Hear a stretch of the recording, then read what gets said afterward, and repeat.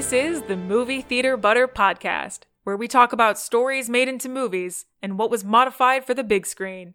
As a warning, this episode will discuss the plot of both the movie and its original source material, so be ready for spoilers. I'm your host, Kim Labick, and I hope you enjoy the show.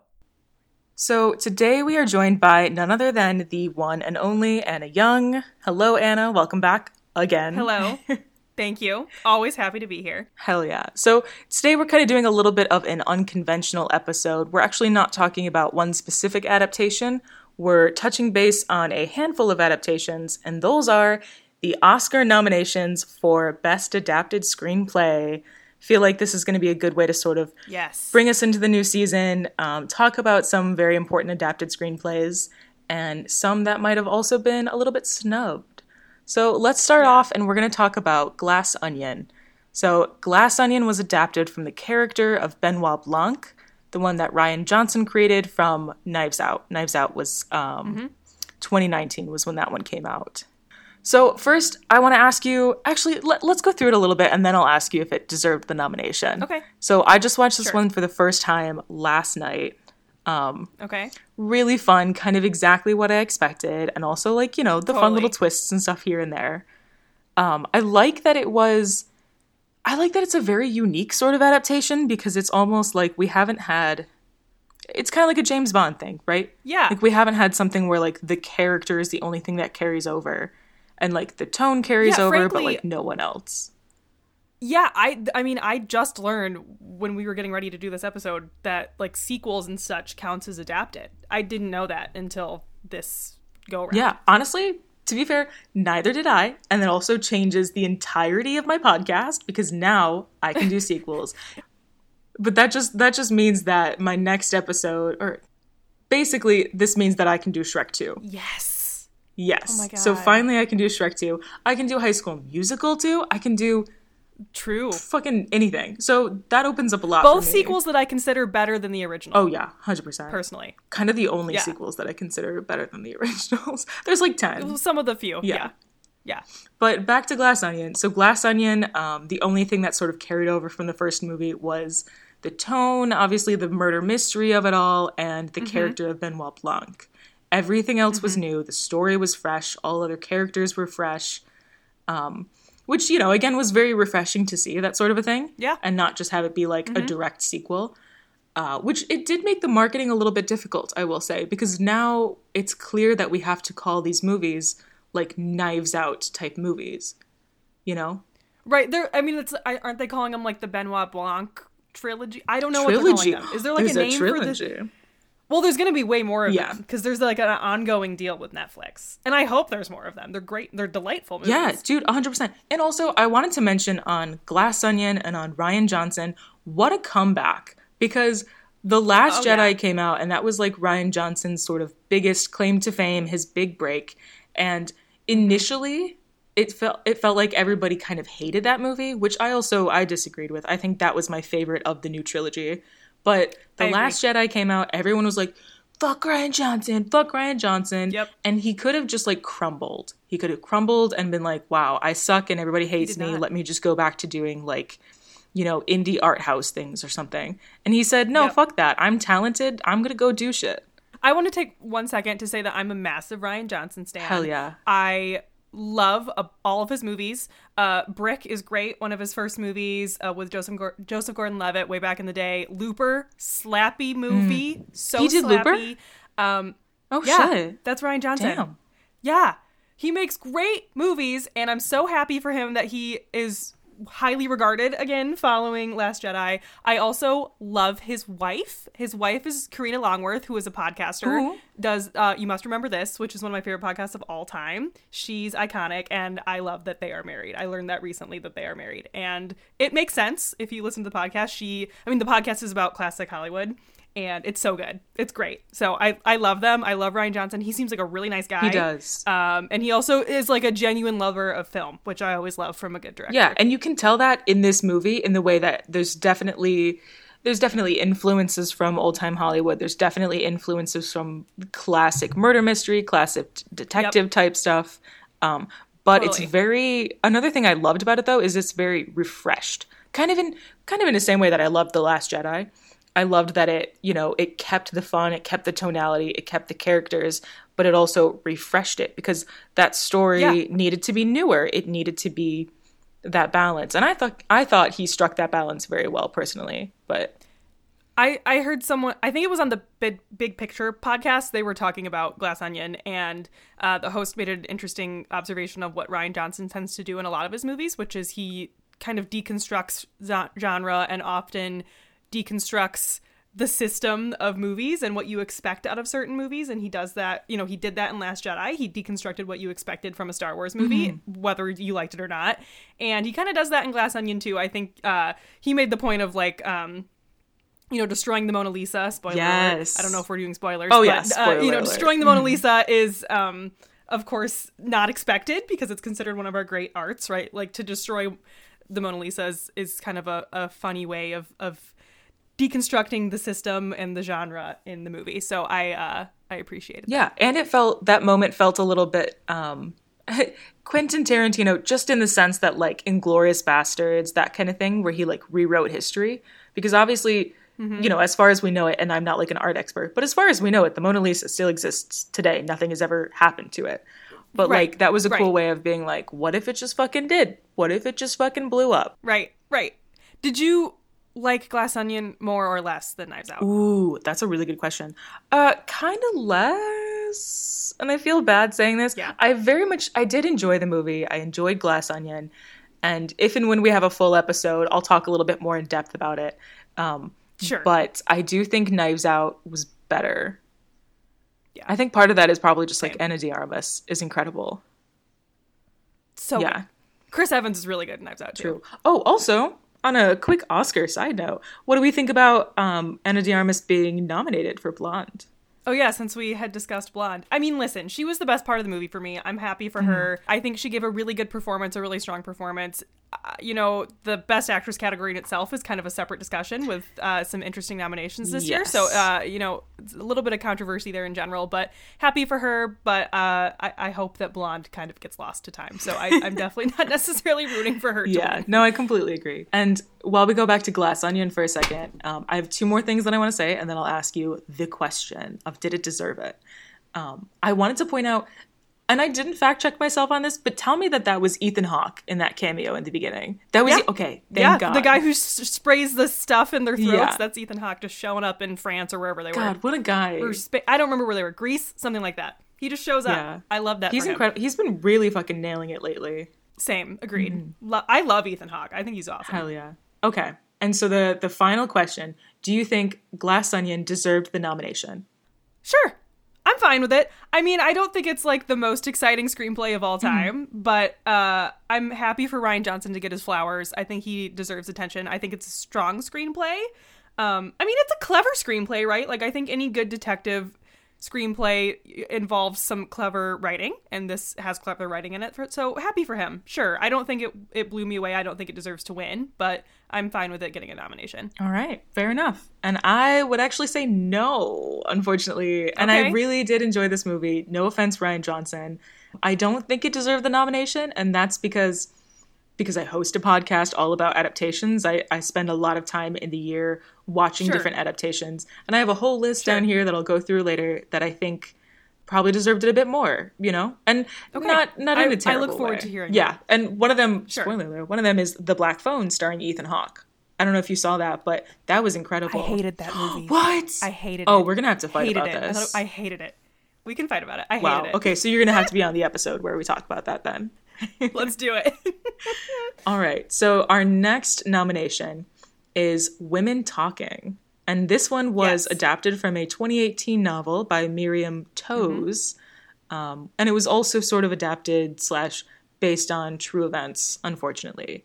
Unfortunately, yes. All too true events, honestly. There are a disgusting amount of instances of sexual assaults, and particularly in cults. This film, I'm going to be honest, I was supposed to watch this last night as my homework, and I did not. And part of the reason is I've realized that I've grown to have this, like, fear of films that showcase sexual assault. Sure. And I think it's a very valid fear. I think a lot of us kind of have that natural Absolutely. anxiety going into it.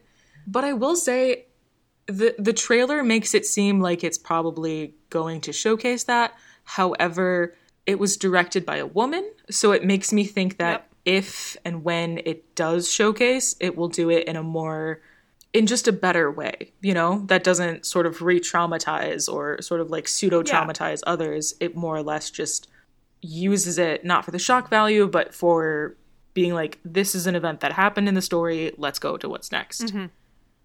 Yeah, I have not seen this movie yet either. Honestly, for similar reasons.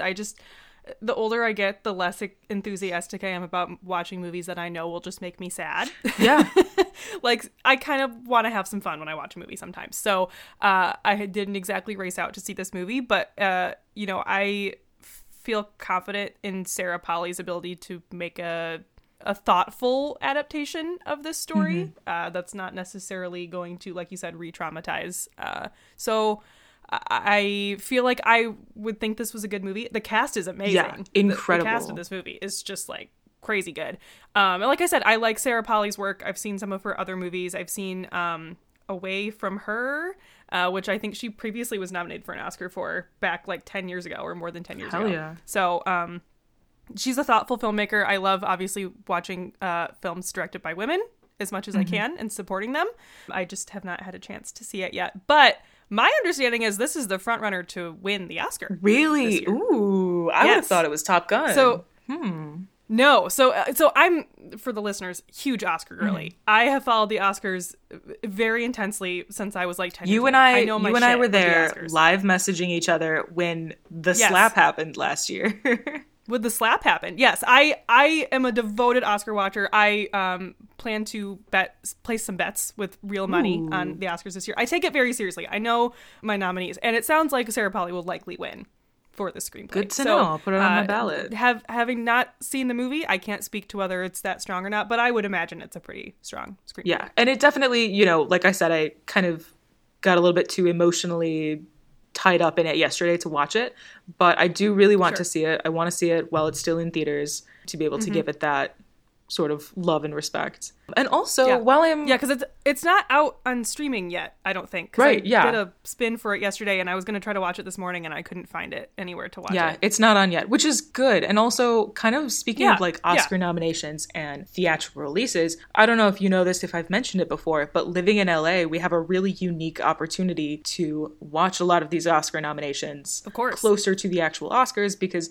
a lot of these films get re-released in theaters. So that, people in the Academy can go see it. If you have that fancy little DGA card or that fancy little Academy card, you can just show it at the theater and they let you in for free. It's a good time. So, but that means that we also have the opportunity to see a lot of these back in theaters. So I'm kind of hoping, I haven't looked it up yet, but I'm kind of hoping I can re-see or re-watch Top Gun. Oh yeah. I've seen it twice in theaters. Yes, and it's so good. Dude, that Dolby sound. Oh, that Dolby sound. Oh, I don't want to, are we on Top Gun now? I won't talk too much about Top Gun until we're on Top Gun. We'll move on to that. But to wrap up Women Talking, do you think it deserved the nomination? I mean, I can't say because I haven't seen it, but I mean, it sounds like a compelling story. And it sounds like a story that is ripe for a strong screenplay. Yes. Right? It's literally called Women Talking, right? So there's probably some good dialogue in the screenplay. A lot of really good actresses. So, I can't speak too much to it because I haven't seen it. It sounds like it probably deserved the nomination. Hell yeah. I would agree. Same with the sentiment that I can't fully say because I haven't watched it yet, but all signs point to yes. To sound like a magic 8-ball, all signs point to yes. Yes. All right, and next we're going to move on to a film called Living, which is, again, our third nomination in this category for adapted screenplay. This movie was adapted from a 1952 Japanese film directed by none other than Akira Kurosawa. Yeah. And the story was also loosely inspired / adapted from an 1886 Russian novella called The Death of Ivan Ilyich. Okay, Yeah. I didn't know that. So part. it was like, I knew it was a Kurosawa movie, but I didn't know the novella part. It's a double adaptation. That's what I'm going to start calling them now. Double. So this is another one that I haven't seen yet, and I'm going to be kind of honest. Even though it's nominated, I don't really want to see it. There's nothing I've heard of it, and kind of the very minimal research I did on it made me feel like I would rather watch the 1952 Akira Kurosawa than like this one. I agree. And no offense to Bill Nighy either. No, I read the plot synopsis because I'm just low-key not going to watch this movie. I hadn't even heard of this movie until the Oscar nominations came out. Had you heard of it? Nope. I hadn't heard of this Which movie. is crazy because, again, I live in Los Angeles. I hear about every movie. I feel like I'm pretty plugged in, and I had not heard of this movie at all. Is it Bill Nighy? Bill Nye? I don't know how to say his last name. Bill Nye the Science He's an Guy. icon, and I love him. Yeah, Bill Nye the Science Guy. Love him. He's an icon. He's also nominated for Best Actor for this movie. Happy for him, but I read the plot synopsis, and it sounds like the saddest movie ever. Yeah. I don't need to watch it. I'm good. And also, let's be honest, hot take, but not even a hot take. This is like a medium temperature take. He should have been nominated for Pirates of the Caribbean because absolutely an iconic character, absolutely brought him to life in more ways than one. He's so fucking iconic. Anybody who's seen that movie, who has seen him as Davy Jones, like, even take away the CGI, his performance is phenomenal. He slaps. And it's really good. Honestly, nominate him for Love Actually. Yes. Nominate. Love him in Love Actually. Nominate more films that aren't just like sad drama films. God damn. For real. Because he brings it in Love Actually. He's great. Yeah. But yeah, I agree with you on all these takes for the movie. I don't think I will watch it. But I did want to talk a little bit about the writer of the screenplay. Go for it. So I don't know if you did some digging on who wrote the screenplay for this. I apologies if I do not pronounce his name correctly. Kazuo Ishiguro. He is one of Japan's great authors. He's a novelist. Ooh. I've read a couple of his novels. I actually really like Japanese style of novel writing for some reason. I read a lot of Japanese authors. And he wrote Never Let Me Go, which is a great book, and you should 100% read it. It's a sci-fi, almost like coming-of-age romance book. Okay. It was also adapted into a movie with Andrew Garfield, and I'm forgetting who else is in it. But I really like his work. He also wrote The Remains of the Day, which is considered like one of the greatest novels in recent decades. He's he won a Nobel Prize for literature. He's like a very esteemed author. Damn. And I believe this is his first screenplay, or if not one of his only screenplays he's ever done. So very interesting that he did this. I mean, it checks out with it obviously being from a Kurosawa movie that a Japanese author would be interested in, adapting this screenplay. But I thought that was really interesting. So that also might make me think that this nomination in particular is less about the actual film and the actual final product, but again, more about the screenplay, which specifically the category is Best Adapted Screenplay. It should be about the screenplay, but sort of in just the way that it goes, it's often more or less judged from the final product. And we only get to see, I do love those times in the Oscars when they're like, interior, office, 7 p.m. And they read through it. When they put the screenplay on the screen, like the line. Yes. Oh, it's great. I can't wait for the day that like one of mine is nominated, because the way that I write is sometimes it makes sense and is good. And then other times I write dumb fucking shit in there just for me and for whoever's reading it. Manifest it. Yeah. And I want them to just read the dumb shit. I can't wait. It's going to be great. I also wanted to note that Ishiguro's Wikipedia page in his personal life section, it said, he is a serious cinephile and a great admirer of Bob Dylan. I'm like, same. I love that for him. I love that that's his Wikipedia section. He sounds very unproblematic. Yeah. Sounds like a cutie. I love that for him. So. He does sound like a cutie. Do we think it deserved the nomination? Again, haven't seen it. But yeah, it seems like it's probably a solid screenplay. If one of the great Japanese writers wrote it, yeah, it's probably a good screenplay. Yeah, I would say the same. Honestly, I wrote down in my notes that I can't say and likely not, but having that information that it was like one of the greatest writers of our generation, I feel like it probably does. And I should probably do my homework a little bit more and read the screenplay at least if I don't want to watch it. That's true. Give it a skim. They're all online. You can always find a screenplay online. True. Reading screenplays is fun. I love it. It is. All right. So we are finally on to Top Gun Maverick, the big budget ticket of the year. One of the films that sort of has, very notably like brought cinema back, so to speak, from pandemic levels. Baby. One of the top grossing films of the year, for sure. I think it technically was number one because Avatar didn't surpass it until 2023. Right. I think. And also fuck Avatar. Yeah. No offense, but also fuck Avatar. I'm not a big Avatar girl either. I like the second one more than the first one, but Top Gun, that's my movie. Yeah, Top Gun was so fucking good. It was so fun. It was like everything that you wanted from that movie. It was perfect. I consider it a perfect film. It's one of the best movies I've seen in years. It's great. I love this movie. 10 out of 10. I do. It's great. It's exactly what I want when I go to the movie theater. Oh, and also just the quick history of it. We already kind of know, but this, Top Gun Maverick was adapted from the characters and the stories of the original Top Gun, which was released back in 1986. This is one of the longest waits for a sequel. Same as like Avatar, funny enough. Both of these are like one of the longest waits for a sequel. Yeah. Which is kind of wild. Well worth it. Worth the wait. Definitely worth the wait. Worth the wait. Oh my god. And also, this is a film where like, I'm a very pacifist person. I'm very critical of the military. I think there's a lot that we really, really need to fix at large in that. Which I want to discuss more when we talk about the last nominee, but we'll talk about that in a little bit. But on the Top Gun front, it was so funny because when I went to go see this movie, and I went to go see this movie when I still couldn't walk, so I was like on a peg leg. I had an injury earlier last year. But it made me forget about that, and I was so immersed in the film, and I saw it with a group of friends that we're all sort of the similar mindset on war is bad, don't shoot people, don't kill people, that kind of thing. And it was so funny because we got out of it, we were talking about how much we loved it, and every time we would say, oh my god, we loved XYZ, we would follow it up with and also fuck the military entertainment complex of it all, but great movie.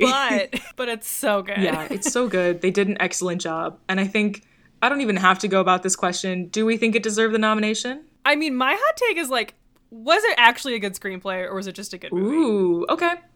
There's some cheesy ass lines in Top Gun, Kim. Come on. This was not written by Quentin Tarantino. This shit is cheesy, okay? But it's good. That doesn't mean it's not enjoyable. But, I think I would riot in the streets if this won the Oscar. Really? This should not win an Oscar for a screenplay. This would be, my top, it should win all of the... Give it all the technical awards in the universe. It needs to... I hope it sweeps those categories and knocks Avatar out of the water. It 100% deserves all of that. I think it could even win director. I don't think it should win director or will, but it could. The direction was really solid in this movie, and there's some really good acting that I really enjoyed. But the screenplay is not the highlight of this film. And that's okay. Yeah. That's not the point of this. When you go to see a movie like this, I'm not coming for the screenplay. The screenplay did what it needed to do. There's some major plot holes in this movie. And there's a whole moment. And there's a whole moment where the character of Phoenix, I could have sworn she died because she was in a plane. The plane blew up, and the next scene there's people who are sad about things, and I was like, oh my god, she died. And then they turn and she's right there. I'm like, wait, what? Or the fact that Tom Cruise ejects from a plane going Mach 1,000,000.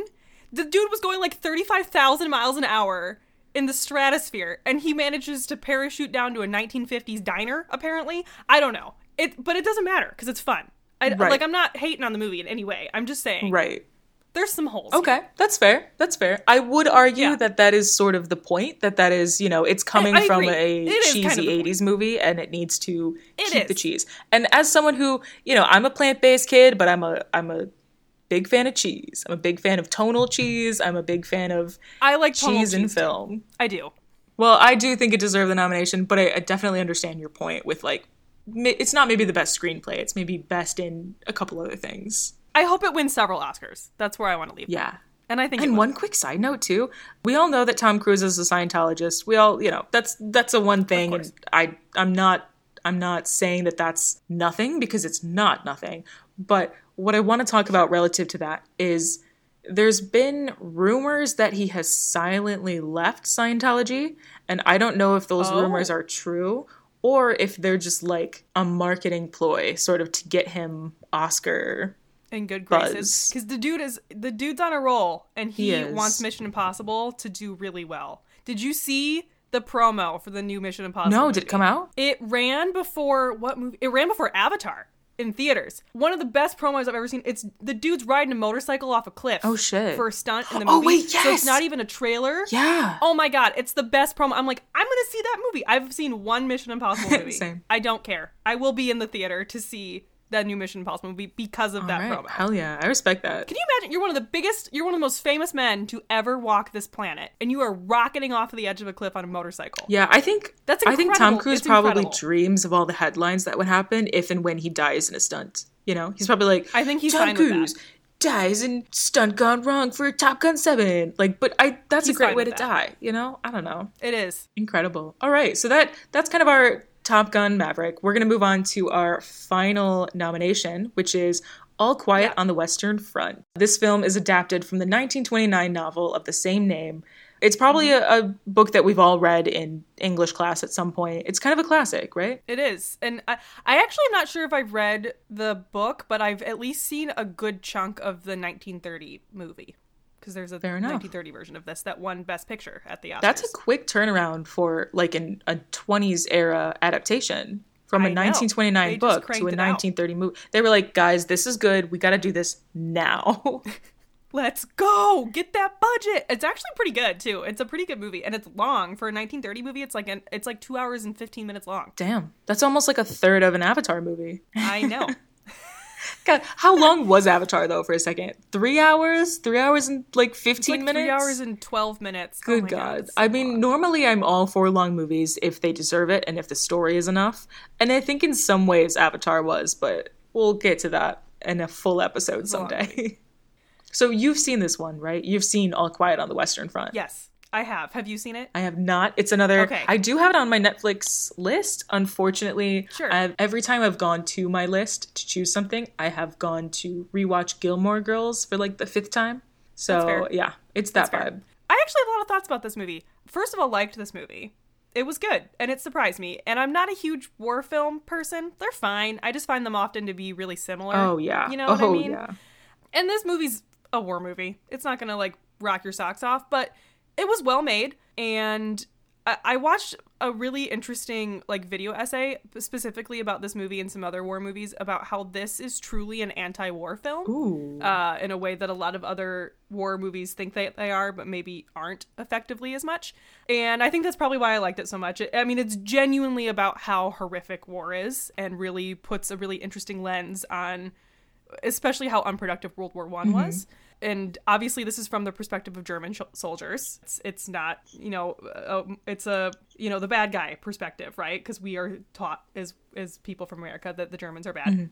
But this is, innocent German soldiers being shipped into war. In the very beginning of the movie, you see all of these soldiers just get brutally murdered. They wash the clothes that they were wearing, and then they give them to your main character as his new fatigues, and he has no idea that somebody died in his clothes. And that's just how the movie starts, and I think that says a lot about the overall direction of this movie and what it's saying about war. It was good. I liked it. It's a little long.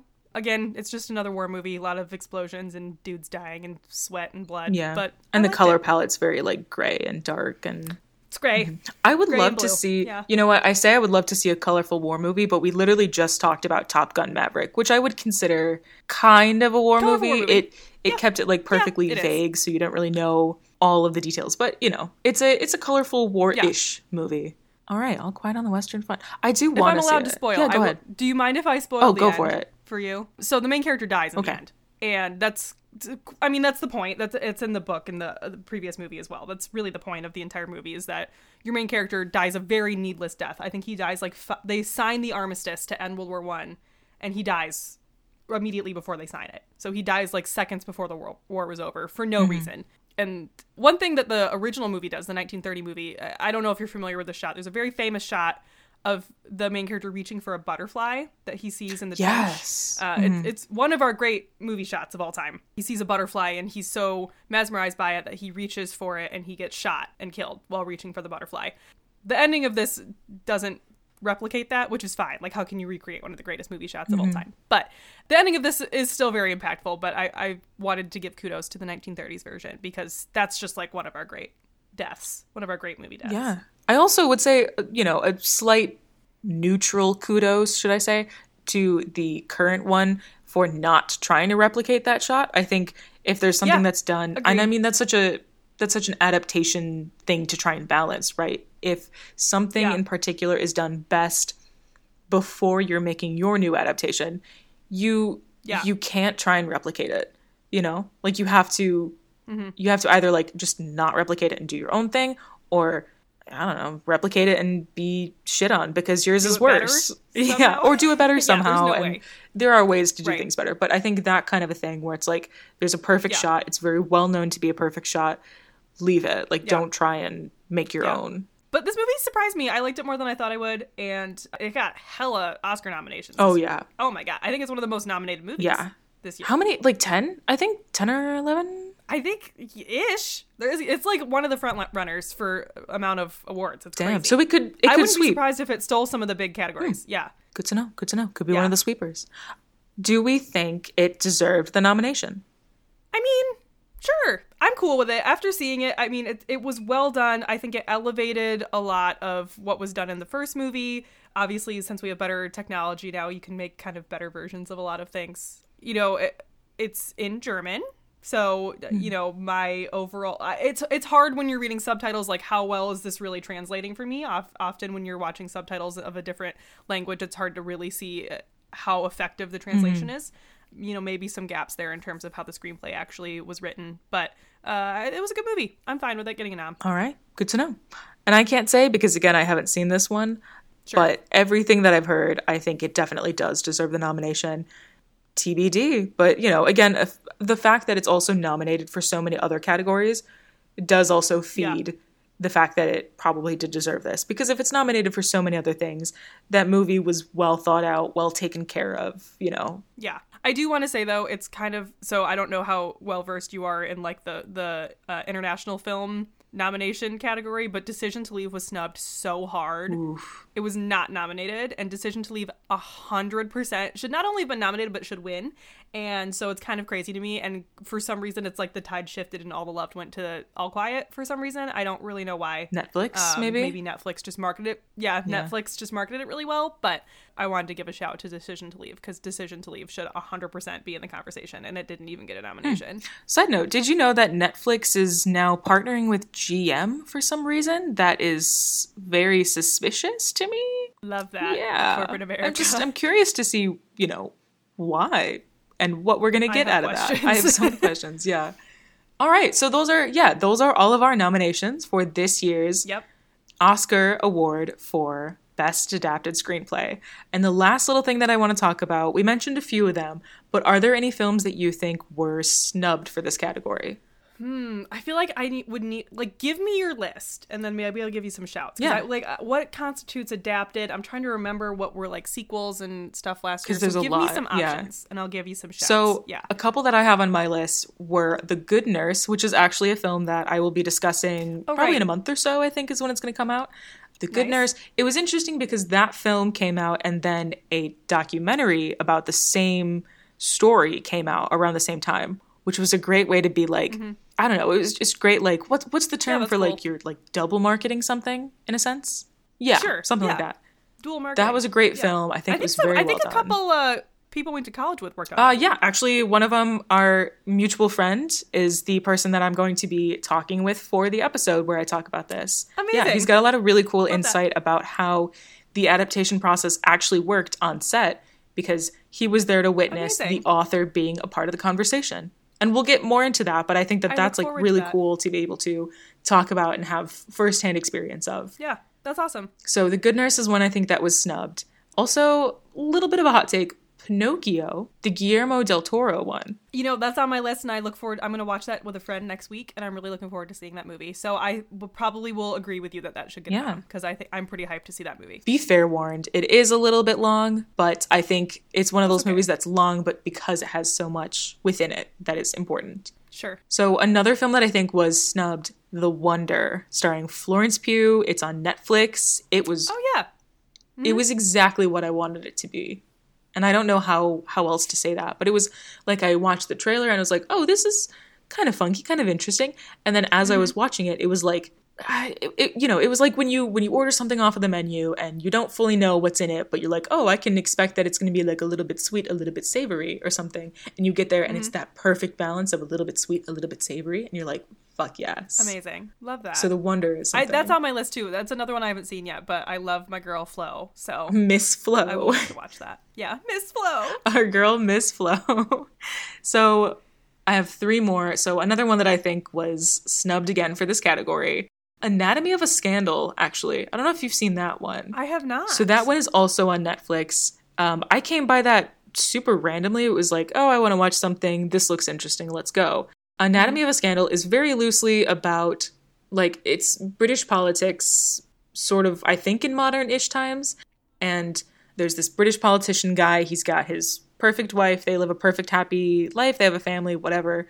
And he is accused of something. I think he's accused of sexual assault. Okay. And we don't know as an audience member at first. We don't know if this is true or not. So we're kind of like following it and being like, he's a bit of our protagonist. So we're kind of like, oh, maybe this is just getting at him. And sure. But I don't know. It's crafted very well. And then semi-spoiler alert, he very much committed sexual assaults more than once. And the woman prosecuting him the trial doesn't work out for them, unfortunately. Like, he succeeds, he gets to get away with it, whatever. But she finds, the prosecutor, she finds official new evidence or something that kind of brings it back, and she's like, bitch, I'm going to prosecute you until you fucking die because you are a terrible person and I hate you. And she's involved in a very, I don't want to spoil too much, but I don't even know how to say this movie stuff without like spoiling the whole thing. It's a really good movie. It's very well crafted. It's very well done. The acting is incredible. Love that. I would say Anatomy of a Scandal was a little bit snubbed for this category. It sounds like a lot of what makes it good would be the screenplay, right? If it's well crafted and the story's told in a exactly unique way. Because a lot of it is in just these very minute details of the dialogue, of sort of these precise moments, and very good. And then we did talk a little bit about The Black Phone. I personally think The Black Phone was snubbed. Yes. It was hard to watch, very hard to watch, but I think in a way that was more impactful than it was negative. I don't know. It's been a while since I've seen that one. I think Barbarian is a better movie about people being... Oh, and I still haven't seen it. But I know that that's good. Yeah. Oh, I need you to watch that I've had so many people recommend it to me. Like, easily top 3 movie of 2022. Damn, all right. Like, literally one of my favorite horror movies ever. I love that movie. Copy that. We'll watch Barbarian. And I will watch the movies of this category that I still haven't seen yet. And then the last film that I think was snubbed for this category was Matilda the Musical. Have you seen it? I haven't, but I think I would really like it. It's fun. It's very new. Like, Matilda, it's a very new adaptation. I've seen the choreo in it, and the choreo the choreography. And it does, the trailer, I think, does not do it justice. I think the trailer makes it look a little dumb and funky, but it's more funky than it's dumb, if that makes sense. I also think I would like it. I mean, Matilda's great. I love Matilda. I've heard, like, the Broadway show is fantastic, so it would make sense that they could make this into a fun movie. So hell yeah. But that's kind of all I've got. Yeah, I don't know. Do you have any other fun sort of little Oscar tidbits you'd like to share with us before we sign off? I mean, like I said, I love the Oscars. I'm looking forward to the Oscars this year. I felt like the nominations this year were pretty solid. They are pretty even-keeled over the categories. Not a lot of huge snubs that I'm super upset about. Like, the Best Actress race is very interesting. Familiar with the Andrea Riseborough controversy? Very vaguely. Wasn't she sort of only nominated because of social media? Basically, there was a really interesting campaign run for her in a way that, people run for, there's real campaigns that actors and actresses do on behalf of their movies. There's a lot of paid funding that goes in from studios to campaign on behalf of their nominees. And they ran a really weird campaign with Andrea Riseborough for a movie called To Leslie this year that was mildly suspicious and caused the Academy to, like, legitimately investigate how she got nominated because it happened so strangely. Whoa. Like, she almost had her nomination pulled last week, and then they decided, oh no, we're good. So her nomination was not pulled, but it was very suspicious and very weird. So that was kind of fun. I like some good drama with my Oscar I do like noms. a good drama. Although a non-assaulting drama. I would prefer a non-assaulting drama. Yeah. Nobody was sexually assaulted, it sounds like, in this situation. So that's always fantastic. Good. But yeah, I'm looking forward to the awards this year. They're late this year. They're in March. So we still have a little bit to go before we actually get to see who will win this year. But I'm looking forward to it. There's a lot of movies that I really enjoyed. Loved Everything Everywhere All at Once. Yes. Banshees of Inisherin was really good. I have a friend who worked on Everything Everywhere. So that's pretty cool. Oh. Yeah. Amazing. I mean, I love that movie. How could you not enjoy that movie? I thought it was fantastic. So I'd be really excited to see, an indie movie like that winning a lot of awards would be really exciting. I think Michelle Yeoh was awesome, but I'm honestly rooting for Kate Blanchett and Tar because I think the performance in Tar was absolutely incredible. Mm-hmm. Obviously, we'd be happy if Michelle Yeoh won, but I think what Kate Blanchett did in Tar is really spectacular. A really incredible performance. Actor I'm really up in the air with because I love Brendan Fraser. Love to see him win an Oscar. His campaign, I've heard really good things about him. I will say, this has been one of the most obvious Oscar campaigns to me ever. Has been everybody being he wants Brendan Fraser's the nicest man in the universe. What a kind man. Okay, but I would like to say, though, because we have some friends who worked with him on the Soderbergh movie that filmed in Detroit. and also said that he's like literally the well, nicest that is good. person I'm that glad they've to ever hear worked that. with. I'm glad to hear that So- he really is genuinely a nice man. It does feel almost a bit too spot on for them is- to be like, he is the character kind of thing. Yes. Well, and Colin Farrell is like so good in Banshees of Inisherin. I don't know if you've seen Banshees yet, but Not yet, but that's one of my favorite directors, Martin McDonagh. Martin McDonagh is amazing. I love all of his movies. This is a weird one. It's a weird movie, but I liked it. It's on HBO, Yeah. so watch it. Hell yeah. It's really good. Yeah, we've got a Check it ton of good But- films coming out this year as well. And Yeah. like you said, the Indeed. Oscars are in March. We've still got a bit of time. On Movie Theater Butter, we will be discussing a handful of these nominations more in depth, particularly Top Gun on. Maverick we're going to be discussing, Glass course. Onion we're going to be discussing, and possibly All Quiet on the Western Front if we have time before the actual awards. So stay Nice. tuned for that. And also go over to a little podcast called The Nostalgia Pod. Is it The Nostalgia Pod or just Nostalgia Pod? It's Nostalgia Trip. I'm so Nostalgia sorry. Trip. It's still Yes. new, but No, there's thank you plenty for of the plug. episodes, plenty of stuff for you to dive into. Anna hosts Nostalgia Trip, the podcast. So please go check it out, go Yes. follow, and Thank you. stay tuned for more from her as well. Yeah, thanks so much, Kim. It was great being here. I hope to be back soon. Anytime. And we will be in touch because we will have to trade bets for the Oscars. Well, it sounds like that's a wrap. Thank you for listening to Movie Theater Butter, a Till Kim Productions podcast, edited by Kevin Matthew Keeling of Take the World. If you have a free moment, we'd really appreciate if you like or follow the podcast from wherever you're listening. It'll really help us grow our audience and be able to continue making episodes for you guys. You can also follow us on Instagram for monthly episode schedules, extra content, and even surprise video episodes. All right, I'm done. See you next episode.